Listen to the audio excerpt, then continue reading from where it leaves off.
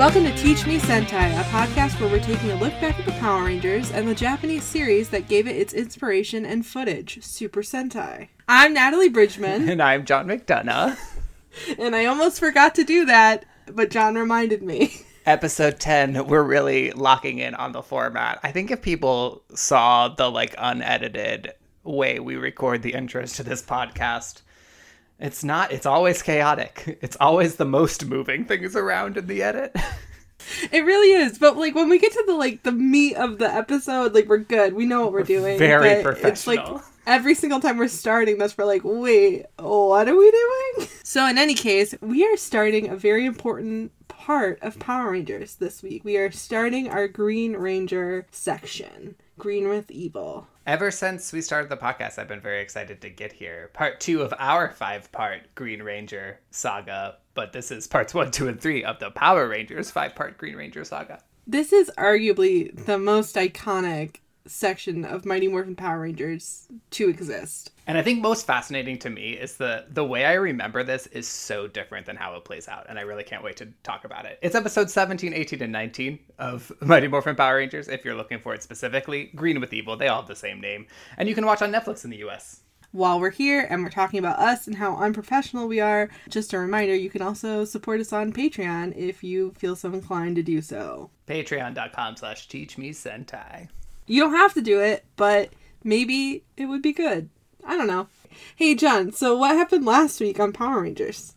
Power Rangers has been really set in its episode of the week, in the formula, in the churning out the content for better or for worse. We've been in a bit of a lag with Power Rangers of, I think, waiting for something new to happen, which is, of course, going to happen here. But what you do need to know is that there are 5 teenagers with attitude who are empowered by Zordon, a head in a tube, to fight against Rita Repulsa and her evil ways. And they've been doing so pretty successfully up to this point. They've been hitting their stride, for better or worse, and it's been fine, but we're ready for something new. Yes, and another shockingly relevant previously on, Billy invented this magic flying car.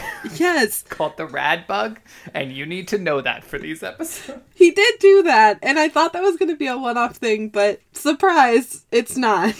I think it's time for us to get into it. Rad Bug Part 1, Green with Evil. So let's just go into these synopses, and then we'll see you on the flip. Great, I'm excited.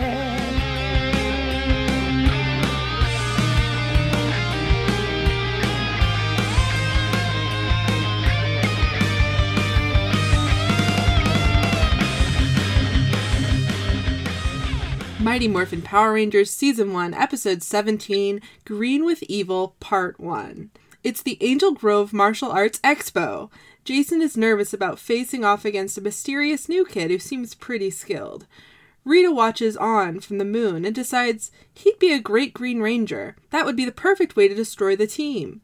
Jason and New Guy's match ends in a draw, and Kimberly is crushing hard. The next day at school, Bulk and Skull mess with Kim, but the new kid defends her by threatening to beat the shit out of them. He finally introduces himself. It's Tommy. She invites him to hang with the gang after school, but Rita isn't going to allow that. She summons forth the Evil 6 Power Coin and repairs a test for Tommy. Putties attack him in an alley, but he fends them off. He passed the test. Rita shows up and traps Tommy in her crystal ball. She gives him the power of the Green Ranger, which also makes him subservient to her. Now that Tommy is a ranger, he can enter the command center. Rita sends him there to take out Zordon before fighting the Rangers. Meanwhile, Zordon is trying to get Alpha to take a nap with him, or rather, power down so Zordon can meditate. Tommy swoops in and slides a corrupting CD-ROM into Alpha. Zordon tries to reason with him and tell him he's under a spell, but Tommy won't listen and destroys the computers that keep Zordon in his tube. Rita sends down a giant Goldar to lure out the Rangers. The fellows are cleaning the Rad Bug when the ladies show up. Kimberly is bummed because Tommy bailed on their hangout at the youth center. Alpha manages to make broken contact with the team. With no other option, they take the Rad Bug to the command center and discover what the Green Ranger has done. They realize Alpha has a virus, but Billy fixes it by pulling the CD-ROM out. Thank God he's so good with computers. Alpha can't remember what happened. The team spot Goldar in the viewing globe and morph to go after him. They fight some putties before calling on the Dinozords. They form the Megazord and fight Goldar, but he suddenly disappears. Just as suddenly, the Green Ranger leaps into the Megazord cockpit. The Green Ranger throws them all out and beats them up. Our heroes are totally outmatched. The Rangers teleport themselves to the safety of the command center. They need answers, but Zordon is still gone, and Alpha has to power down to finish his recovery. The Green Ranger taunts them through the viewing globe. One thing is for certain, this is going to be the hardest battle yet. To be continued. Episode 18, Green with Evil, Part 2. Billy gets a little more hands-on with Alpha's circuitry and brings him back to functioning, but that only solves one of the Ranger's problems. Rita decides to give her Green Ranger the Sword of Darkness, which will power him up and keep him under her control. Of course, Zordon knows that destroying the sword would free Tommy from Rita's control, but he's out of commission, so no big deal. Tommy goes back to Earth to hide out and await further instructions. Bulk and Skull happen upon him and try to start something, but Tommy uses dark magic to throw them in a dumpster. Jason is obsessed with the Green Ranger. Is it a crush? You decide. He's troubled that the Ranger looks just like them, but Zordon has never mentioned him, which is fair. Then he and Zach wonder if the Green Ranger totaled the command center or is working for Rita, and that's so obvious I don't know why it's a question. Meanwhile, Billy and Alpha have determined the problem. The main generator is offline. They can repair it, but it's going to take time. Kimberly checks in with Tommy after he's missed their kind of date, and he's a huge asshole. Kimberly takes it personally, blames herself, the usual. Rita summons Tommy for yet another test. He has to use his skills and no weapons to defeat the putties. If he succeeds, he can claim the Sword of Darkness. He does, almost like he just beat up a group of putties last episode. Jason goes looking for Tommy to apologize. He has to skip out on a workout. Tommy waits until Jason's back is turned and traps him inside the dark dimension with his power coin. Goldar is there, and he's stolen Jason's morpher. Jason tries to take it back, but he's no match for Goldar. Zach and Kimberly are waiting for Jason, and when he doesn't show up, they decide to proceed to the command center of the Radbug. Along the way, Zach tries to comfort Kim and urges her to put aside her boy trouble for now. Billy has most of the command center's functions back online, including the viewing globe, which shows the Green Ranger waiting for the team, but still no Zordon. Zach wants to head into battle. They would all feel better if Jason were there, but there's no time to lose. The Rangers are no match for their green foe. They bring out the dinosaurs for support, including somehow the Tyrannosaurus, and form the Megazord. They successfully turn the tide of battle, and the Green Ranger flees. Alpha keeps trying to return Zordon to the command center, but it's not going well. The team desperately needs him and Jason. In the Dark Dimension, Goldar chaotically taunts Jason. He's finally done toying with the leader of the Power Rangers and prepares to finish the job. To be continued. Episode 19, Green with Evil, Part 3. Goldar swings his sword on a prone Jason, who dodges at the last second. Jason hides himself in the fog of the Dark Dimension, safe for now. Jason decides it's time to act. Instead of utilizing the element of surprise, he jumps up, yells, and starts doing karate on Goldar. Shockingly, Goldar still has the upper hand. Rita decides it's time for her good Judy Scorpina. At the command center, the team is still trying to restore Zordon. Kimberly tries looking for Jason at the juice bar. Bulk and Skull offer to help in exchange for kisses, so Kim tricks Skull into kissing Bulk on the cheek. It's funny because of toxic masculinity. She runs into Tommy, who lies and says Jason never showed up for their workout. He also taunts her because he's so evil. Zach knows for a fact Jason went to meet Tommy, so they decide to confront him with his lie. Rita sends putties to prevent said confrontation. By the time they've won the fight, Tommy is gone, but Kimberly noticed the putties didn't even try to attack him. Goldar is once again ready to kill Jason when Green Ranger shows up. Rita has decided he is the one who has to kill the Red Ranger. Jason fights Green Ranger with karate and tries to appeal to him to join Zordon's side, but neither tactic is going well. Billy manages to get a lock on Jason's location and teleport him to safety just as the Green Ranger goes in for the killing blow. That's 3 last-minute saves in one episode for old Jason. The Rangers prove they are incredibly bad critical thinkers when Jason recounts the story. Tommy sure is suspicious and is lying, and Jason was right next to him when he was teleported away, but nah, can't mean anything. Goldar puts the Green Ranger in timeout for letting Jason escape, and Scorpina launches an attack. The Rangers morph and head into action. Scorpina is doing just fine, but Goldar becomes worried she is outnumbered, so she's unceremoniously called back to the moon. Rita considers sending the Green Ranger to continue the fight, but chooses Goldar instead, and she's going to cause an eclipse to cut the Megazord's solar power. Green Ranger is antsy and wants another chance too, which Rita promises he'll get. Back at the command center, the Rangers finally discover logic. They realize Rita keeps bailing on fights and figures out that she must be planning something bigger. And soon their fears are confirmed when Rita sends down a giant Goldar to rage in downtown Angel Grove. Billy thinks it's a trap, but the Rangers have to protect the city. To be continued. Green with evil. Here we are. This is it. We're in it now. We're doing Green Ranger stuff. It's true. There is a real epic scale to these 3 episodes, despite the fact that many of the individual scenes aren't particularly epic. It, immediately, the minute the episode started, I was like, this feels different. It does. It's strange how they pull that off. I think one of the, great tricks of Green with Evil at this point is that, I remember it being this, iconically huge moment. I'm sure you remember it being this iconically huge moment. I know you're going to talk to us next week or next episode about how it was an iconically huge moment. But listening to the synopses, not much is happening. There's a lot of same beats over and over. Let's fight putties to prove yourself. Let's do it again, and this time you'll get a sword. Did we get Zordon back? Nope, we didn't get Zordon back. Did we get Zordon back this time? Still no.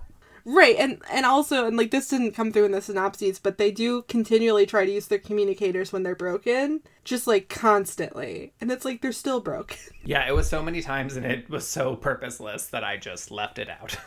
No, I totally get why, but, they literally are constant. The communicators don't function after Zordon is not available anymore, and they're just I guess we could keep trying to use these, and it's I think Billy will let you know when they function again. He'll let you know. And yet, despite all of that, it really does feel intense and big and like a paradigm shift and all those things we wanted it to be. And I think this was the first time, this isn't the first time I've rewatched this section of the series. I did this about 5 years ago, I think I rewatched these. Similar for me. Yeah. So I definitely watched them as an adult, post-film school. So, I was fully in my critical brain. But I do think this is the first time I realized that a lot of that comes from Jason David Frank. He's giving a performance. Yeah. I wouldn't say he's, the best actor, right? Absolutely would not say that. But he, I feel understands the tone they're going for very well. A challenge I'm setting for myself for today's episode, because in 2 weeks, or in 3 episodes, whenever our last Green Ranger episode, we'll only be talking about the last 2 parts of Green with Evil, and we're going to spend a large chunk of that episode talking about Barai Saga versus Green with Evil. Yeah. So I want to avoid trying to make constant comparisons to Zhu Ranger, because I do think this set of episodes suffers in comparison, but when you take it on its own, there really is a lot to like here. Oh yeah, there is. I mean, you got that mysterious factor of why is there a new person? You got really high stakes in a way that we haven't had before. They're relying on each other, and they're not just going to Zordon for answers because they can't. I think with the unfortunate exception of Trini, it really also feels that each of the team has a role in this saga that's really interesting, especially Zach, who has never occupied that role, and I think has found a very interesting lane that I'm sure we'll get into. Yeah, and I will say, Trini is... I was paying attention to her because she wasn't really doing a whole lot, but what she is doing is, she's, very broken up about the prospect of Zordon not being with us anymore. She's the grief here, the fear and the grief, which, of course, is notably turned down for a children's program. Yes, but is an interesting perspective for her. Should we dive into the individual episodes? Yes, let's do it. Okay, so Green with Evil Part 1. The most chaotic thing about this entire 5-part monster to me is that it starts with zero explanation of anything. Rita's just I think I'm going to make a Green Ranger and I can do that. And it's wait, how long have you been able to do this? Yes. How? What? Also, why? It's bizarre to me because it's also in the same way, I know we don't want to do a whole lot of comparisons to Zero Ranger, but in the same way that we're just wait, there's another Green Ranger and you guys all know about it. Zordon also knows about this power coin. And he's oh yeah, that's her evil power coin. It's truly when Jason brings up this is an episode ahead, Zordon never mentioned this to us. I was you know what? I feel this is something everyone should have been talking about more as a possibility. It shouldn't, this is Rita's trump card. Here it is. You guys should all be preparing for this moment. But nope. There's two really God. important fashion moments happening, though, in this opening scene where they do this martial arts expo. All right. One is, I'm sure you loved, Tommy is in green from the second he shows up. Like, head to toe. Oh, yeah. Green, green, green, green, which is great. Second, much and almost green. more important to me, the person judging their martial arts is in a full suit. That's normal. Have you been to a martial arts competition? No, is that normal? Well, at least it's normal depending on where you go. Either they're in a gi themselves, which it's weird to me that neither of them were in gis, like in martial arts uniforms. Well, they had to be in their picture. 90s Karate Boy, Streets of Rage, Player Right. 1, Player 2 outfits. Right, in the Street Fighter. I get it. So instead of them being in gis, I guess they chose the suit option because it would be weird for them not to be in gis and then the judge to be in a gi. So they're either in a suit at a competition, they're either in a suit or they're in a gi. And so I feel like that's pretty normal. I would say egg on my face, but I do want to say that that's dumb. Now, it has been about since the 90s since I've went to a karate, like a martial arts competition. But so things may have changed, but that's kind of how it was then. They do a really good job, though, in this scene of, like, bringing in Tommy, starting the mystery factor right away. I think it was a really smart choice to have Kim be crushing on him, because I think it's, like, triggering to us, like, he's desirable. Not, like, in a sexual way, he's a child, but in, like, a, like, no, we should be interested in him. And they really clearly set out that, like, Jason and Tommy are equally matched, which I think is important. I think the bad version of this would have had Tommy beat him up in the first scene. Yeah, but they were very deliberate in being like, no, they're matching blow for blow. Like, everybody's getting a point. So it was cool. It's just like, I really like this opening sequence, with the exception of the Rita cutouts where she's just like, oh yeah, I should just make him a Green Ranger, which don't make any sense. Trini is like a very supportive friend about Kimberly's crush, which I love. Kimberly is a very supportive friend about Jason in the karate competition, which I love. It's interesting because it does set the tone for the next chunk of episodes where it's like, these are a group of friends. Like, they have been hanging out a lot now. And so they're kind of, like, bonded. And it's weirdly one of the first times, to your point of, like, the second it starts, it feels like it's a different show. That, like, this feels like 5 individual people who have a friendship together in a way that, like, it has not, I think, even since episode 1. Yes. Like, I don't know how they achieve it. Like, I really don't. But on, like, this very minute level, the minute this episode starts, I'm like, oh yeah, this is exactly what the pilot was like, but except better. Everything that's happened before this episode, it doesn't really matter. Like, you could watch the pilot of this series and then watch this episode, and it would be the most continuous experience, like, tonally. Whereas, like, I feel like we've been going back and forth as we go through these episodes, like, why is this bad? And, like, why are we not learning about them as people in the way that we were before? None of that matters, but now that we're doing this 5-parter, it's like, here, this is the show again, remember? Like, these are the characters, they're friends, they have these different, like, characteristics. Like, I don't know how they're doing it, but they did it, and I love it. Because they spend so much of this chunk of episodes unmorphed, they're, like, allowed to be themselves in a way that, like, I feel like in many episodes they have to be whatever they need to be to match the footage, or it's been Kimberly because they know they can trust Amy Jo Johnson to do some acting. It really felt like all 5 of them got to be the characters again, which was really quite exciting. And, like, I like teen shit. I'm having a competition for the thing I care about. I have a crush on the new boy. Like, this stuff works for Power Rangers when they do it. It's fun to, like, see them as, like, having inner lives. Like, the idea that Kimberly has a crush on this guy and, like, is kind of nervous to, like, ask him to hang out later. Like, that was so fun to experience. Yes. We do move from there into something that I think is really a not fun choice, which is Rita doing the spell. So in Zyuranger, I remember exactly what this footage is. At the start of the episode, she is doing a, like, soothsaying spell to try to, like, figure out how she can fight the Power Rangers. She discovers the kid who's Gnome's grandson in her crystal ball. It's very, like, fortune tellery, and it's like she's, like, talking to Satan. Yeah. They've decided to take footage of Bandora speaking Japanese and dub it over with gibberish in a way that feels so gross to me. Yeah. I don't want to say, like, this is horrible. It's just, like, definitely a choice. It's definitely, like, no one will know that this isn't what this is. You know what I mean? It's like, if we do this, no one will know, because there's no possible way anybody who's watching this show knows anything about the Japanese version of the show that we're taking footage from. It's bizarre. Yeah.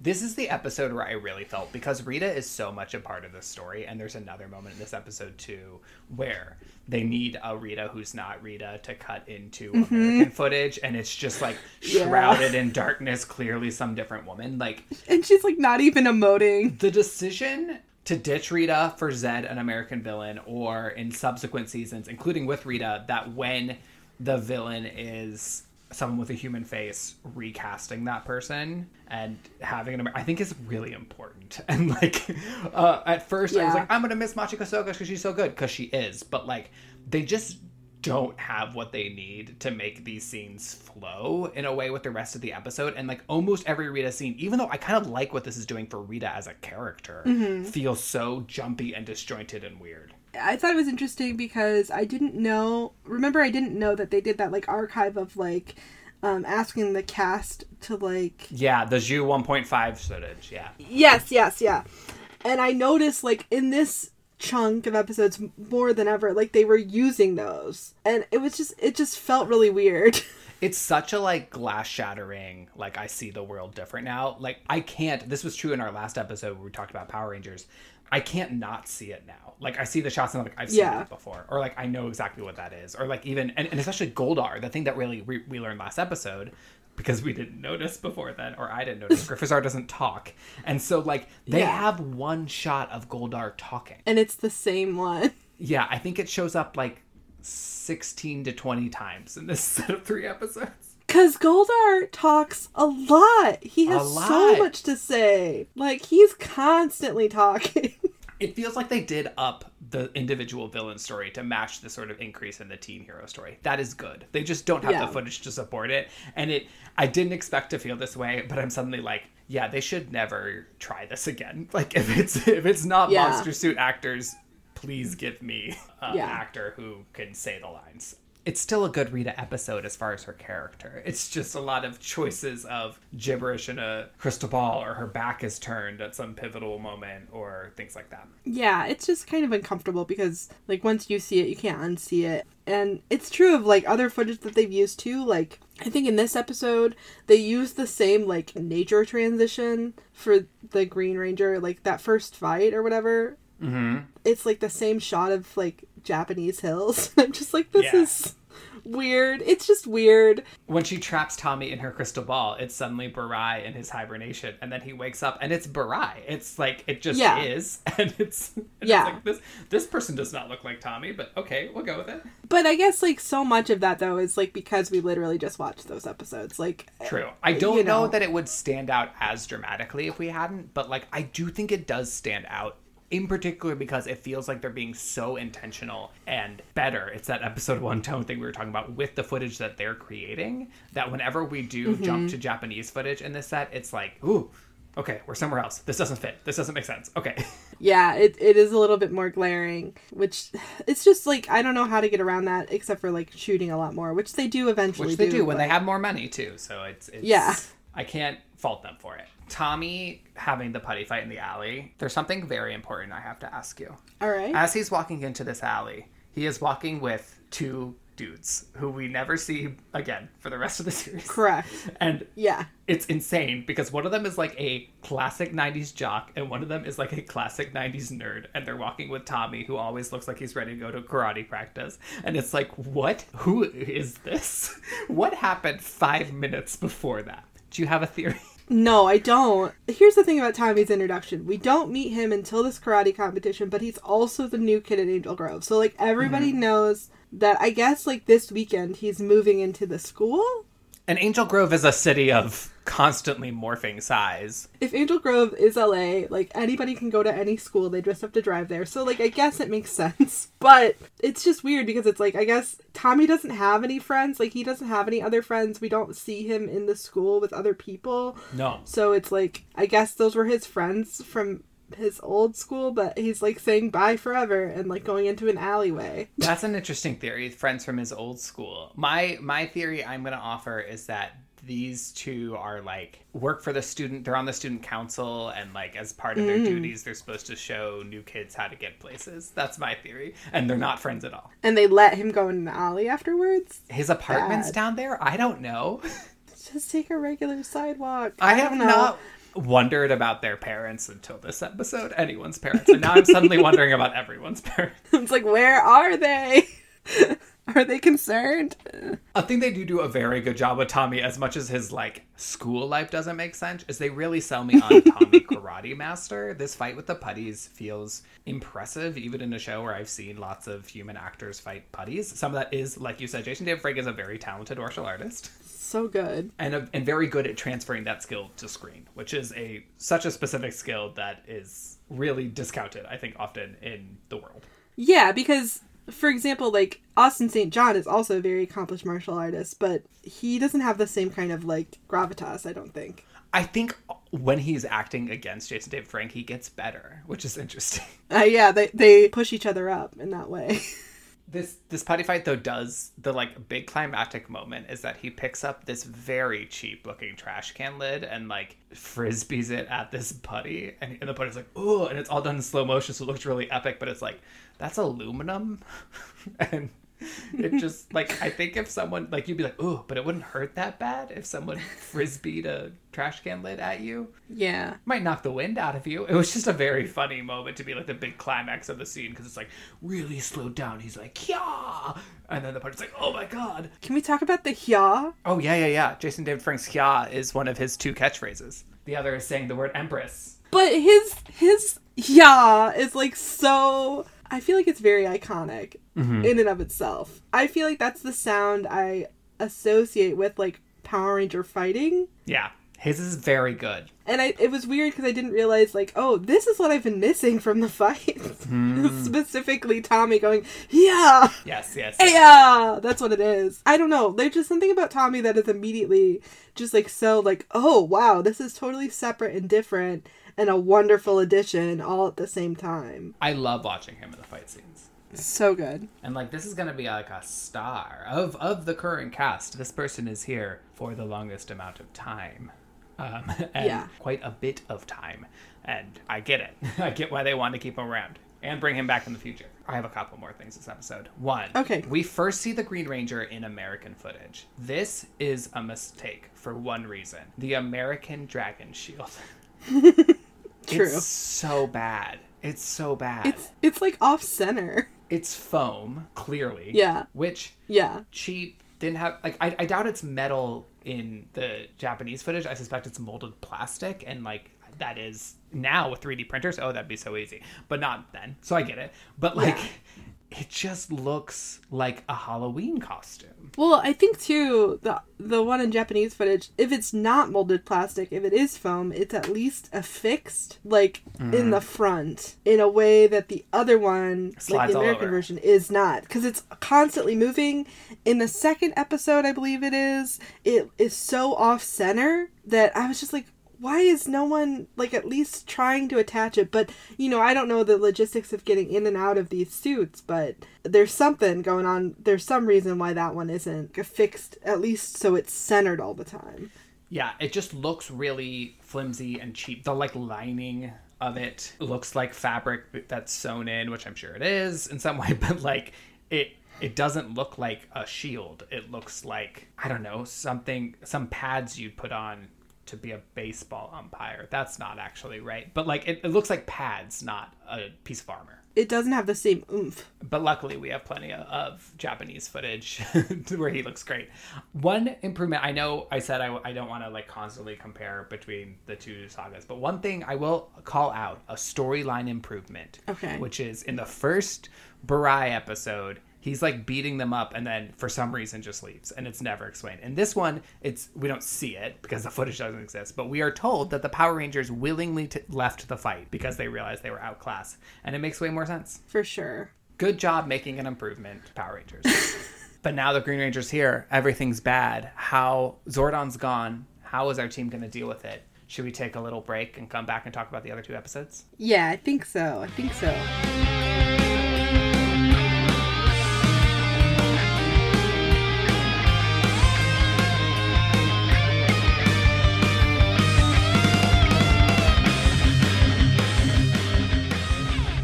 Episode 18, Greenie with Evil Part 2. Oh my god. This is my Green Ranger voice. That's like literally what Jason David Frank is doing. His evil voice is so funny. It's so funny. The laugh is good. I think the laugh is good. When it's Tommy being a dick, we're diving in with this because this is the most important thing of this episode to me. It's like very, very problematic Disney villain that's gay coded. Like it's that. It's like he's so sassy. He is. Oh, he's so mean to Kim, and I'm like, yes. About the weirdest stuff, he's like, oh, you care about other people? Okay, you fucking weirdo.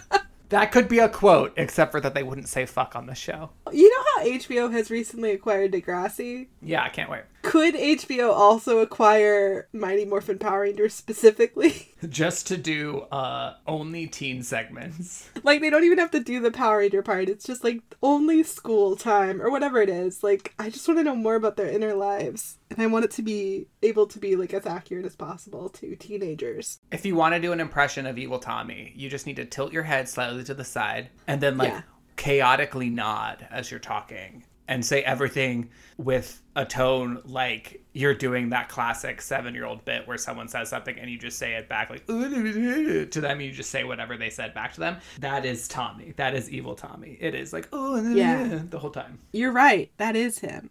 And he's doing it very well. And it's perfect. I wouldn't want anything else. No notes. Like, that's what I'm saying. Like, it's bad. Like, it's not good. Well, it's not good, but it's like perfect at the same time. Absolutely. And I think that's like why it works. It's like, I don't know why, but this is exactly what we needed. Thank you, Jason David Frank, for this. And his voiceover acting, he commits so hard, which the rest of the Rangers so commit good. pretty hard too. But like, because he's doing this evil thing, it's like an upgraded commitment. Even like, because they even do some ADR stuff when he does that fight on the beach, which like makes sense because you're on a beach. And his ADR stuff, so good. We've done a lot of ADR like on this show. They ADR people all the time. There's a ton in this set of episodes with every character.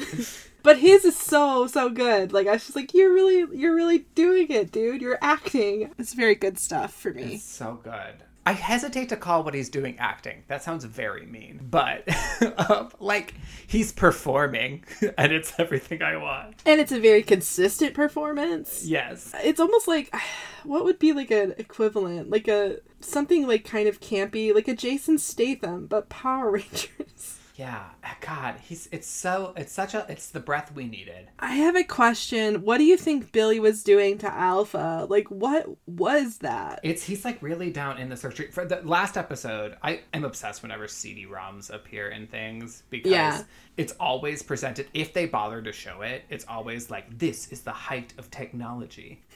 And him sliding the CD-ROM into the thing in the back, and then Billy in the last episode should be like, I'm just going to take this out. And that kind of works.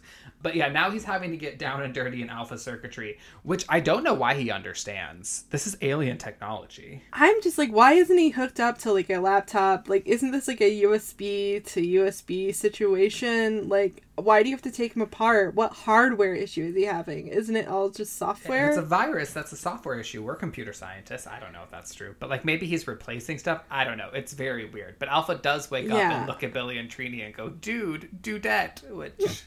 so no good. No notes. Perfect. And they're like, oh, they were like so relieved. They were like, oh yes, he's back because he said this. So good. Alpha should have used his defensive protocols from that other episode on Tommy, but maybe he was a little overwhelmed. Maybe the virus shut them down. It is like a home invasion, so, you know, you don't know how you're going to act. They do not talk enough about the emotional trauma that Alpha goes through. Like, maybe Alpha has PTSD. I love Alpha. He's so fun in this. We don't have a lot to talk about with Bulk and Skull in this episode, which, honestly, thank God, we don't have to talk about fat phobia for 1 week, because they're just sort of peppered in little moments. It's all covered. Toxic masculinity, beating them up, but it's like little peppers. But one thing I do want to talk about in Bulk and Skull is that we see the introduction of a hat that I'm pretty sure becomes standard wear for Skull. It has this question mark on it. I love this hat. Yeah, it's very, very fashion. I think. There's something about it that's so like mod, which is like a weird way to describe Skull's fashion sense, but like it works so well. It's a great hat, and I love it. Yeah. I do love that Bulk and Skull have like a complete magic encounter with Tommy and tell no one. Yeah. They're just like so afraid. They're like, oh, this is a real bully. It is the right amount of remembering that these are actors they're paying, so they might as well put them in episodes, but they don't really have time for them. I think the balance works out pretty well. One thing I do think is interesting is that, and we haven't finished the Zero Ranger Green Warrior section yet. We haven't finished, so I don't know if this gets answered. But this was a question I had, like, because Barai seems to have magical powers, and we were like, maybe he learned it from the fairies. Tommy also seems to have vaguely magical powers. But I think that's sort of more clearly from Rita, or the sword. Yeah, I think it's from Rita, because it's like green lightning from his eyes. But it's interesting, like, these little parallels that I'm like, you don't have to even include this, but they're like, no, we're gonna do it. Because how else will we do physical humiliation this episode? And they're not gonna have Tommy, like, literally beat up non-Ranger people. Like, they're not gonna do that. They do have Tommy wearing a lot of mesh. Do you think that has anything to do with it? I loved the mesh shirt. I wrote it down. I was like, Tommy is so hot in his mesh shirt. And he is. It's, again, very gay. Yes, but also... Also very 90s. Also very 90s. The mesh, it was the 90s. But also the Venn diagram between, like, just being fashionable in a mesh shirt and then, like, being gay in a mesh shirt. Hard to tell. It is very hard to tell. I thought it was interesting, too, that Jason is having such a hard time with this. Logic leaves the building for large parts of this episode. Like, when they first bring up that they have not been like, oh, the Green Ranger must have destroyed the command center and he must be working with Rita, I was like, what is wrong with you? Like, those aren't even... It's, like, obvious. Like, maybe Zach says that and Jason could say, like, I don't know if we can assume that. He's a ranger. Like, and maybe that's something. But the fact that they're all like, we don't know, is very like, what do you mean you don't know? The fact that they think these two horrible things are actually totally independent of each other, wild. Very wild. I do like that Jason seems genuinely troubled by the idea that someone could be a ranger and not be a good guy. Yeah, it's kind of like a weird... very watered down version of Geki's like whole emotional journey. They obviously had to respond to that footage. Like, Geki's missing from any fights or human in them and refusing to participate. He's a conscientious objector. But yeah, he's also like having issues with Zordon. Like, he's like, why didn't Zordon tell us about this? Like, he's actually having the most Power Rangers version of Geki's problems aside from the parent part. But he's more like, how did I not know about this? How was I not told? It's a good question. And I'm glad that he's the one who's asking it. Because, like, he is the true de facto believer. Leader. Yeah, absolutely. Yeah. I do think Jason functions in a very interesting way in the series of episodes. And I definitely want to talk about it more with his conversation with Tommy in the next episode, too. How he seems to feel about being a Power Ranger and also Zordon. It's a perspective, which I never expected from Jason. He's like, I am the leader of this team, and this is important to me, and this is part of my identity. Yes. Someone else who gets a new perspective that we teased earlier is Zach, who is suddenly like Team Mom, and I love it. It's so weird because, like, Trini was Team Mom for so long, but now she's so sad about Zordon. They're all so sad about Zordon. Which I get as, like, they are children. It's true. Like, he is the one adult that they have to rely on. Yes, and something unprecedented in their Power Rangers journey is happening, and they don't have the person who's explained everything else about their Power Rangers journey. It's true. But they are just so devastated. But yeah, Zach, like, really takes that mantle of, like, well, let's figure this out together, guys. And it's not just, like, he's the sweet one. He's, like, managing, but with emotional intelligence. It's, like, that maternal energy, which I love. Yeah. I also think is very well suited to the actor. Yeah. I don't know if he's had so many lines, like, in, like, a chunk of episodes, but he does have so much that he's doing, and he's doing it well. Yeah, I feel like we sold him short a little bit, and I will apologize for that, because I think he's very good in this set. And it might just be that he never had enough to do. Or he had, like, weird things that he had to do. Things that didn't make sense. I seem to have written down, does Tommy want to fuck Rita? Is that something we need to talk about, or should I just leave it there? I mean, it's an open question. I think on some level, he does, for sure. And she does, too. I think it's a mutual thing. There is something very sexual about Tommy's evil energy. I don't know what else to do with it than assume that part of the spell is it's making him a little horny for Rita. I think so, because if I remember correctly, like, Tommy, White Ranger Tommy, like, good Tommy, totally asexual being. He's very platonically dating Kimberly. Yeah. I can't wait until we talk about their breakup, but anyway. That's so far away. It is. I do wonder, since we're talking about Tommy's, like, spell situation, he is, like, going to school every day. Yeah, Billy and Trini are not. They're skipping. But yes, he does seem to be going to school and having to live his life and lay low. I assume this is to keep his identity a secret, question mark? I guess, but I just wonder what his school performance is like. You know, he's new into the school.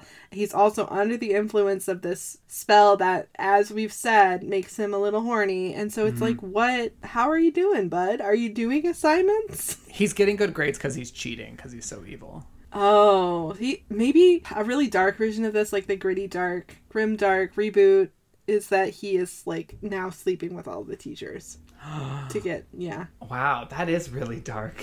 I'm just saying, like, he's like, I'm not doing school, but I will sleep with all the teachers to make my grades okay. Oh my god. That makes me feel icky. I know, but it's like the evil spell. Like, how evil is evil? It's like, is this too evil? All right, we'll back it off. Oh god, what is happening in that school? What is happening in that school in general? Generally, yeah. Like, in the canon of the show, I'm not sure what's going on. I don't feel good about that educational institution. Goldar. There's a lot of Goldar in these episodes. And he talks so much. He talks so much, that's one, which I definitely noticed because of our Ranger journey. But, like, what? Yeah. His perspective is very interesting to me in these episodes. Okay. What it is I think where up to now he has been very minion, he now seems more general. Oh, yeah. He will listen to Rita's orders, but he's doing a lot more tactical thinking of his own. He loves the idea of the Green Ranger to, like, help them. But then also... We see this in the next episode, too, with his encounters with Jason. Like, he seems to have a lot of his own feelings and his own, like, perspective as well, which I didn't expect for him. I can't tell if he likes Tommy. Like, it's clear that he likes having the Green Ranger as a, like, piece on the battlefield, but it sort of feels like he doesn't like Tommy very much, which I find interesting. They feel like rivals. And I like putting him in that position. He suddenly seems like a way more of a character than he did for the first 16 episodes of the show. That's how I remember Goldar, as being more of, like, a general. So basically what we're saying here is that we don't remember any of Power Rangers pre-Tommy. Like, we really don't. Oops. I remember Food Fight. It's an evolution for his character. That's going to make another evolution eventually and become kind of stupid. But, like, right now, he is, like, very intimidating. Yeah, I do. I sense, like, a kind of, like, a rivalry. Like, he enjoys that, like, the Green Ranger is powerful and really giving them a leg up, but he does not like that Green Ranger is, like, Rita's new favorite thing. Absolutely. He's like, no, that should be me. I'm curious if that plays more in the next couple episodes, because it does feel like they're laying the tracks for it.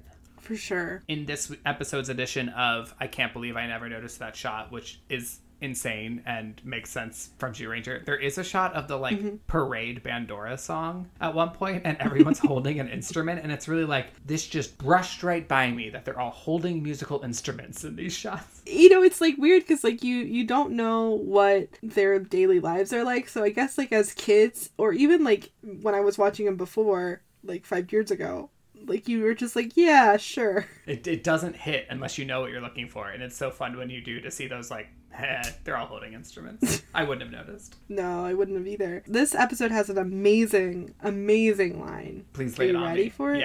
Yeah. I think you know what it is, but it's, well, excuse me for living. Oh my god, iconic. So good. I love it. It's such a comeback. Tommy, like we said, is constantly harassing Kimberly for caring about other people and trying to make friends. And she's just like, what the hell?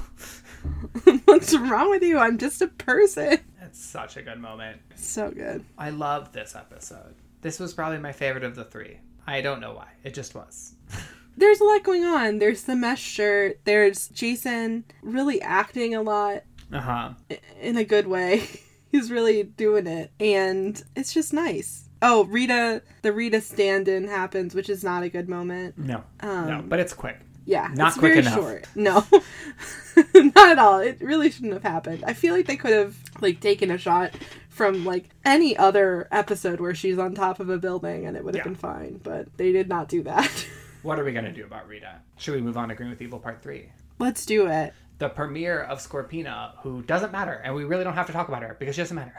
Which is so upsetting because Lammy is so cool. I feel okay saying this because I don't think this is a suffer by it comparison. I think Scorpina just weirdly is irrelevant. Yeah. It's so wild that they introduce her in the middle of this. That's how it feels to me. I feel like they could have maybe edited around her. I don't know. I feel like they probably could have. Like, they spend a lot of time with that rolling rock situation. Mm-hmm. Then I'm like, we don't even need this. None of that is even important. But then again, like, I think they're still trying to figure out, even this late in the game, they're still trying to figure out, like, what footage to use and what footage to generate themselves. Absolutely. And we do know that the Lammy stuff is a lot of humans, a lot of kids, a lot of dinosaur eggs, things that aren't part of our story here, all I think fairly. So I do sort of understand why they had to suddenly explain Scorpina's presence, but couldn't really use any of what they had. But it does feel like a sort of energy suck, as opposed to Lammy feeling like a fun new element. Yeah, Lammy was so cool and fun, and we were like, wow, there's like a hierarchy here, special agent, and like Scorpina is just like, that's my pal, and I'm gonna invite her. She summons her forth with like a spell that even it sounds like the actor didn't believe in, because she says, from deep inside an evil place, bring forth a villainess to face the Power Rangers. And like the way the line is delivered is so funny, because it really feels like the actress is like, I don't know how to sell this. It's true. I will say, though, I feel like the dub for Scorpina is better. It's better than the dub for Rita. Like, I think it's really good. Especially her first, like, big line. I was like, oh, that actually really worked. Yeah, I was like, oh.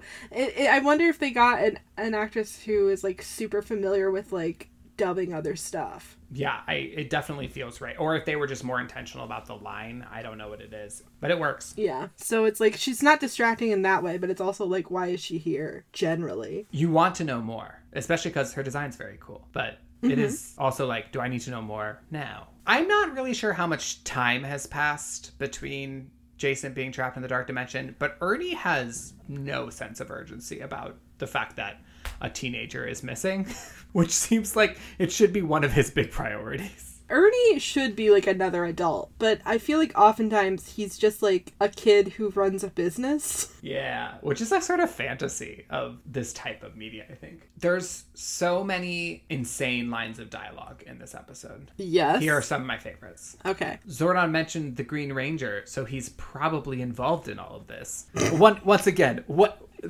probably?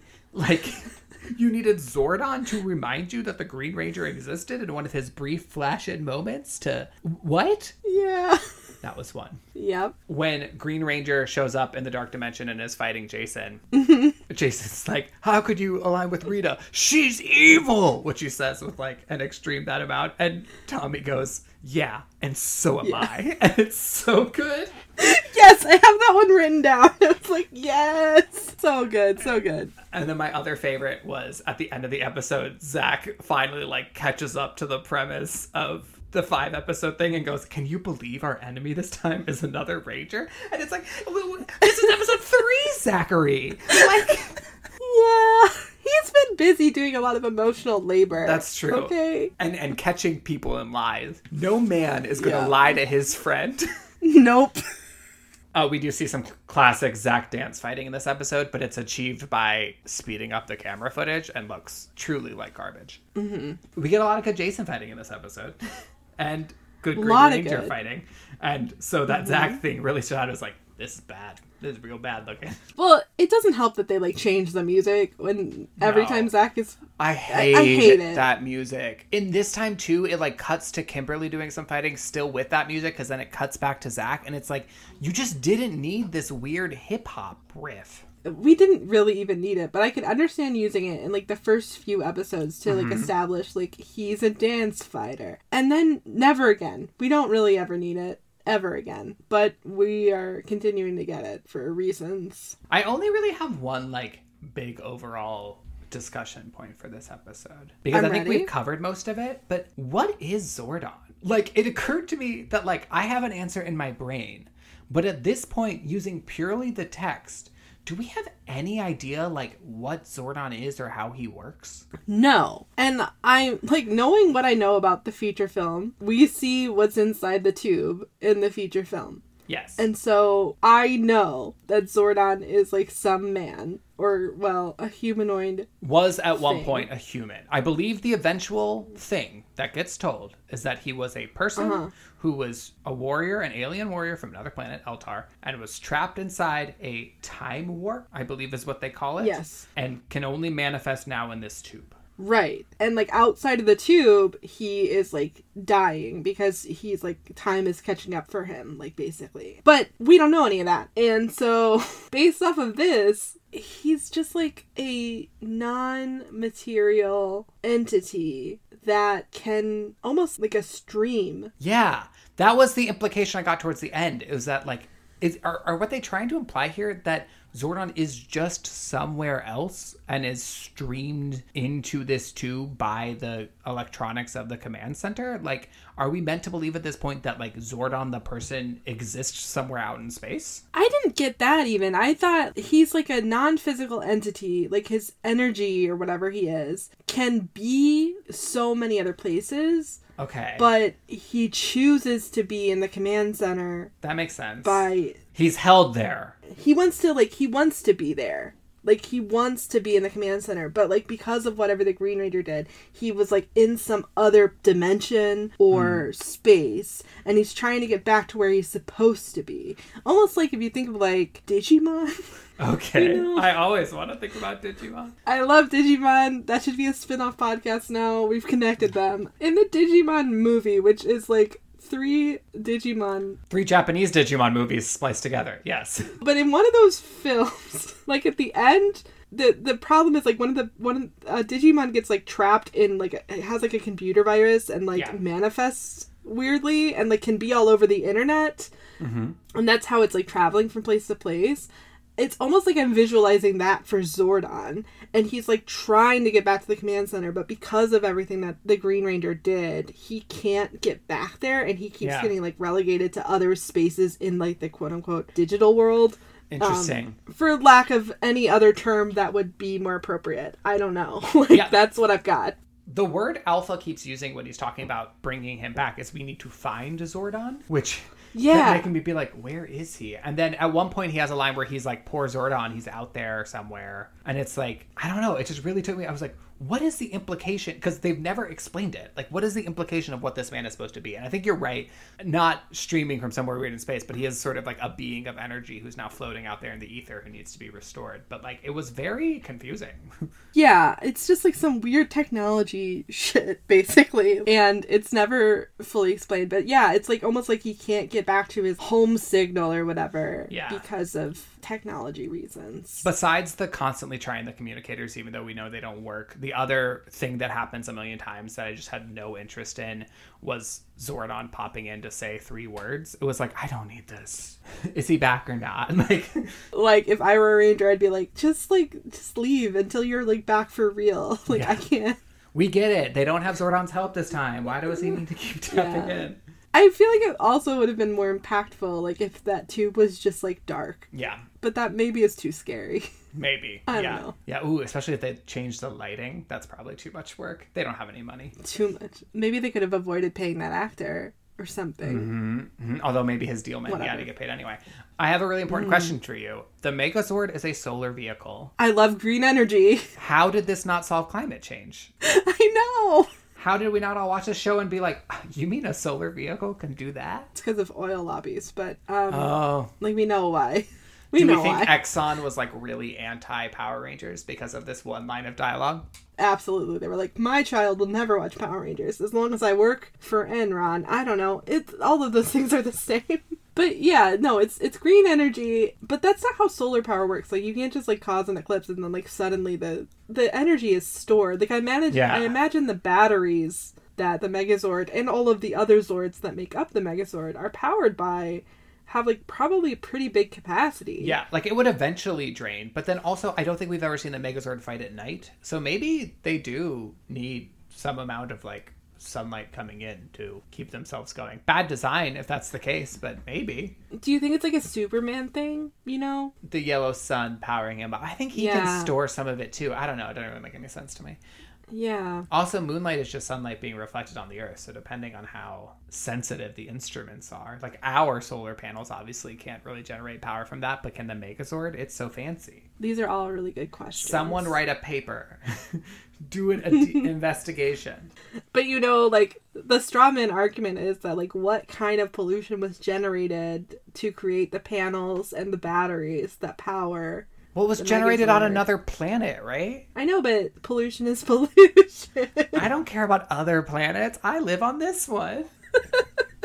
This is where the truth of my nationalism and xenophobia comes out. It's really just your Earth-centric viewpoint. Yeah. I can't stand it. Yeah, it's really exhausting for everyone, but I'm not going to change. We spend so much time with Goldar taunting Jason. Like, oh, yeah. Literally an episode and a half of Goldar taunting Jason. And he's, like, just, like, playing with him, basically. Like, it's very sadistic. And then the Green Ranger shows up, and Rita's like, actually, I want the Green Ranger to do this. Goldar, go do something else.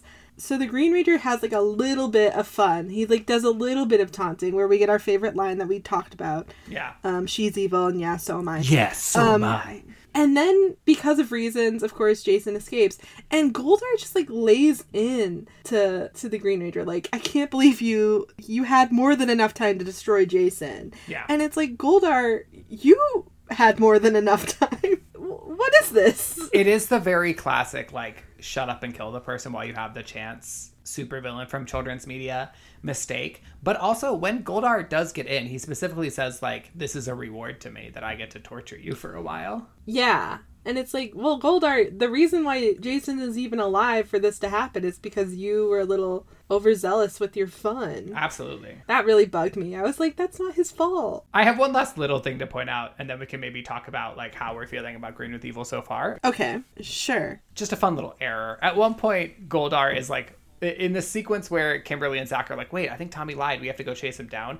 Goldar is the one who tells Rita, like, his voice. He's not in the scene. His voice is like, yes, Kim is on to him. That's my really bad Goldar impression. And Goldar is in the dark dimension taunting Jason. So inconsistent. I noticed that as well. And I was like, is Goldar, like, omniscient? Like, what is happening? Yeah, how does Goldar know also? And then Rita's like, oh, I should look in my telescope and check in on that. Thank you, Goldar. And it's like, wait, what was Rita doing? Yeah, it would make more difference if, like, Squat or Beppu or, like, whoever it was, one of those guys were like, hey, look at what Kim's saying. Why was it Goldar? Why are they so hyper-focused on Goldar all of a sudden? They're suddenly like, Goldar's so cool. Yeah. Well, I think it's also very weird because, like, we just learned that Goldar is nonverbal because we didn't realize it before. Because we never noticed because we're horrible people. Right. We just noticed that Griffizzar is nonverbal. And, like, Lammy is really upset about it and wants to restore his voice or give him a voice. I don't know. I'm not sure.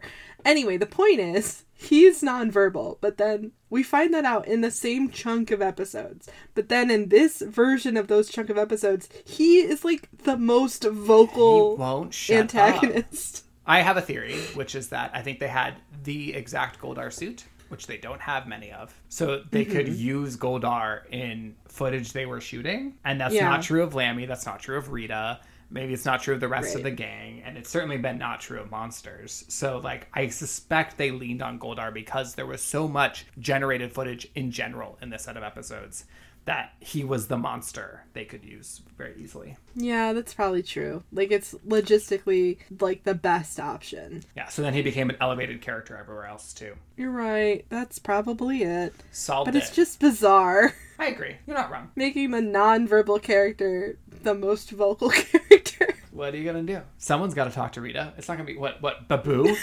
Are you crazy? It's interesting because it's, like, problems and the challenges that this series has to, like, overcome to be a series are crazy. Like, this is more than most TV shows ever face, I think. I think that's, like, fair to say. That's actually a really good segue into, like, my feelings. Like, if we're talking about how am I feeling about Green with Evil so far, I am very impressed by how epic it ends up feeling. Considering that the Japanese footage, I think, is almost useless to them in this set of episodes.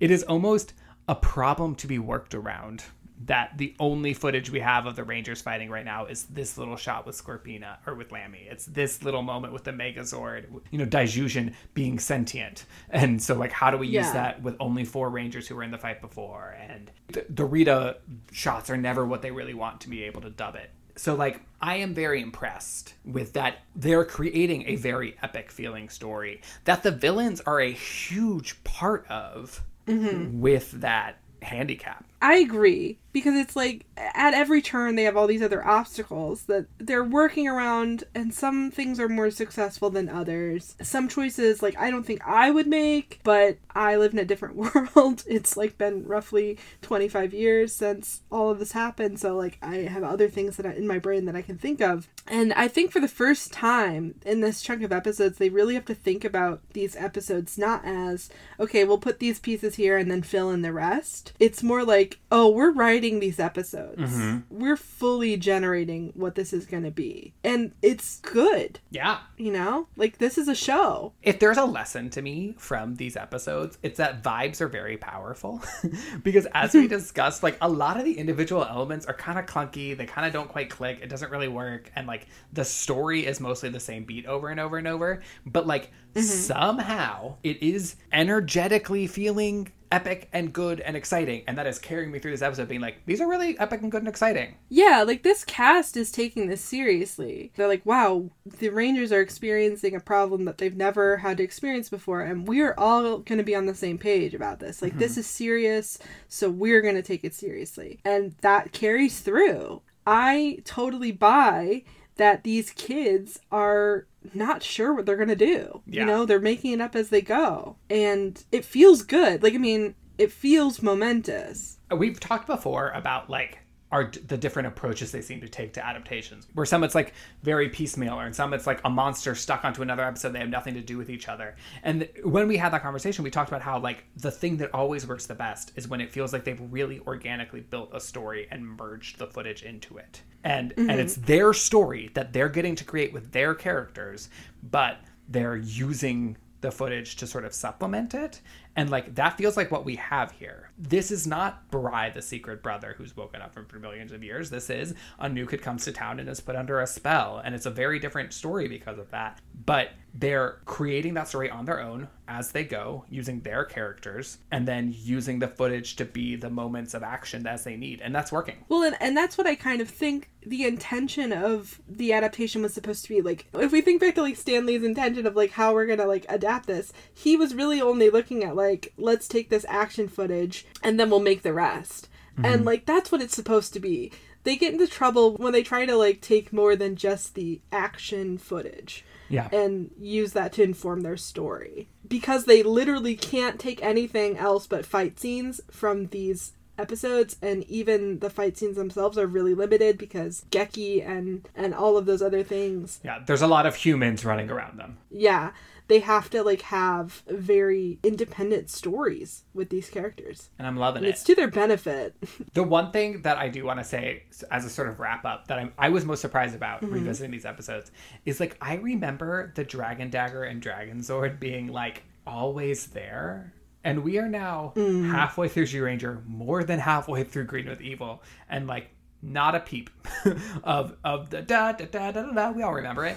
Haven't heard it once. Haven't heard it once. So I'm wondering, at the end of Green with Evil, because I know there's a period of time where Tommy's like, I don't want to be bad, but I have to be. When does that start? Is that... I don't know, like, man. Is that part of this 5-parter? Is that a different thing? Only one way to find out, and that's for everyone to come back and join us for the rest of our journey. I want to know now. I don't want to wait. I'm so excited to continue our Green Ranger journey as well and see not even just how Tommy comes to join the team, but all the other bumps and hiccups along the way of both Tommy and Barai as the back half of the season goes. Because I don't think in Zyuranger what we're going to see is as simple as, and then Barai's just part of the team. And it'll be interesting to see how they adapt that in Power Rangers, where I think that's what they want to try to do. Well, because like I just said, like I don't really remember how this all shakes out. I feel like the Green Ranger was a part of this for longer, so I'm excited to see how this all works. We are going to find out. But that's going to be in future episodes. So before we wind down today, Natalie, who was your favorite ranger in this section? I think there's a lot of potential picks. There are, because they were all doing a lot of stuff, except for Trini, but she is still great. Let's see. Who's my favorite? I'm going to say Tommy was my favorite ranger. Okay. Is that okay? Yeah, why not? Is that allowed? He's a green ranger. I can't believe our enemy this time is another ranger. He's just doing so much. He's so cool. He's so good at karate. And his evil laugh, I love it. Yeah, I think Tommy is a clear pick if we allow him, and I don't see why we shouldn't allow him. So Tommy's a great choice. I am really conflicted between everyone else. I want to give Jason a little nod for thinking critically about what Zordons told them, because I like it when people challenge authority.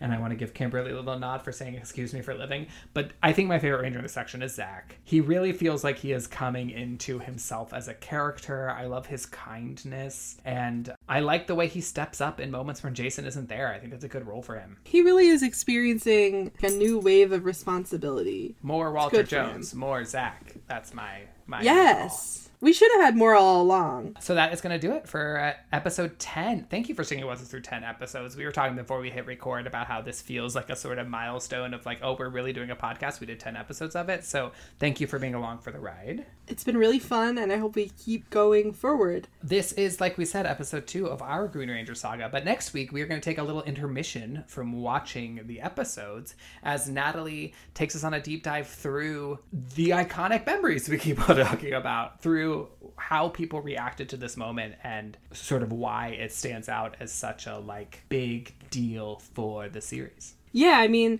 Tommy, the Green Ranger, the evil Green Ranger, he's an icon. And I mean, if you don't know anything about Power Rangers, you know either one of two things. You know about Kimberly or you know about Tommy. And I'm going to get into that. I'm going to get into exactly why. And in fact, Kimberly and Tommy, I feel like their relationship, we remember it for reasons. I'm so excited to talk about all that. And then we'll be back in the episodes after that to finish up G-Ranger and finish up the Mighty Morphin Power Rangers episodes and, you know, talk about them. But yeah, that is going to come up a little bit later.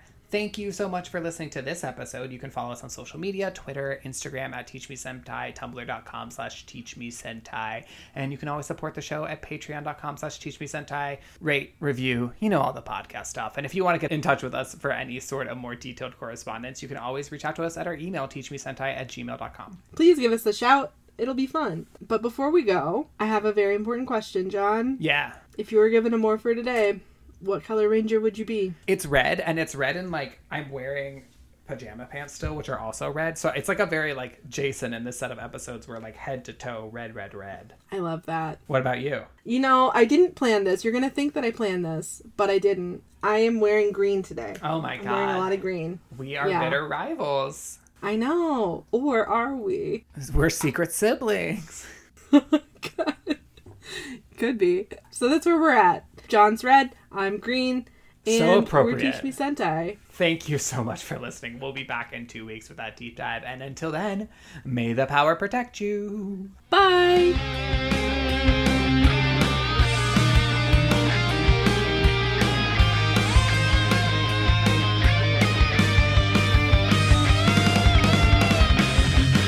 Teach Me Sentai is produced and hosted by Natalie Bridgman and John McDonough. Our incredible music is by Christopher Bridgman, and our wonderful podcast art is by Yvonne14. You can find their work on Twitter at EAVON14 or on Instagram at Yvonne.14.art. You can support the show by going to patreon.com/teachmesentai, and new episodes come out every other Thursday wherever you get your podcasts.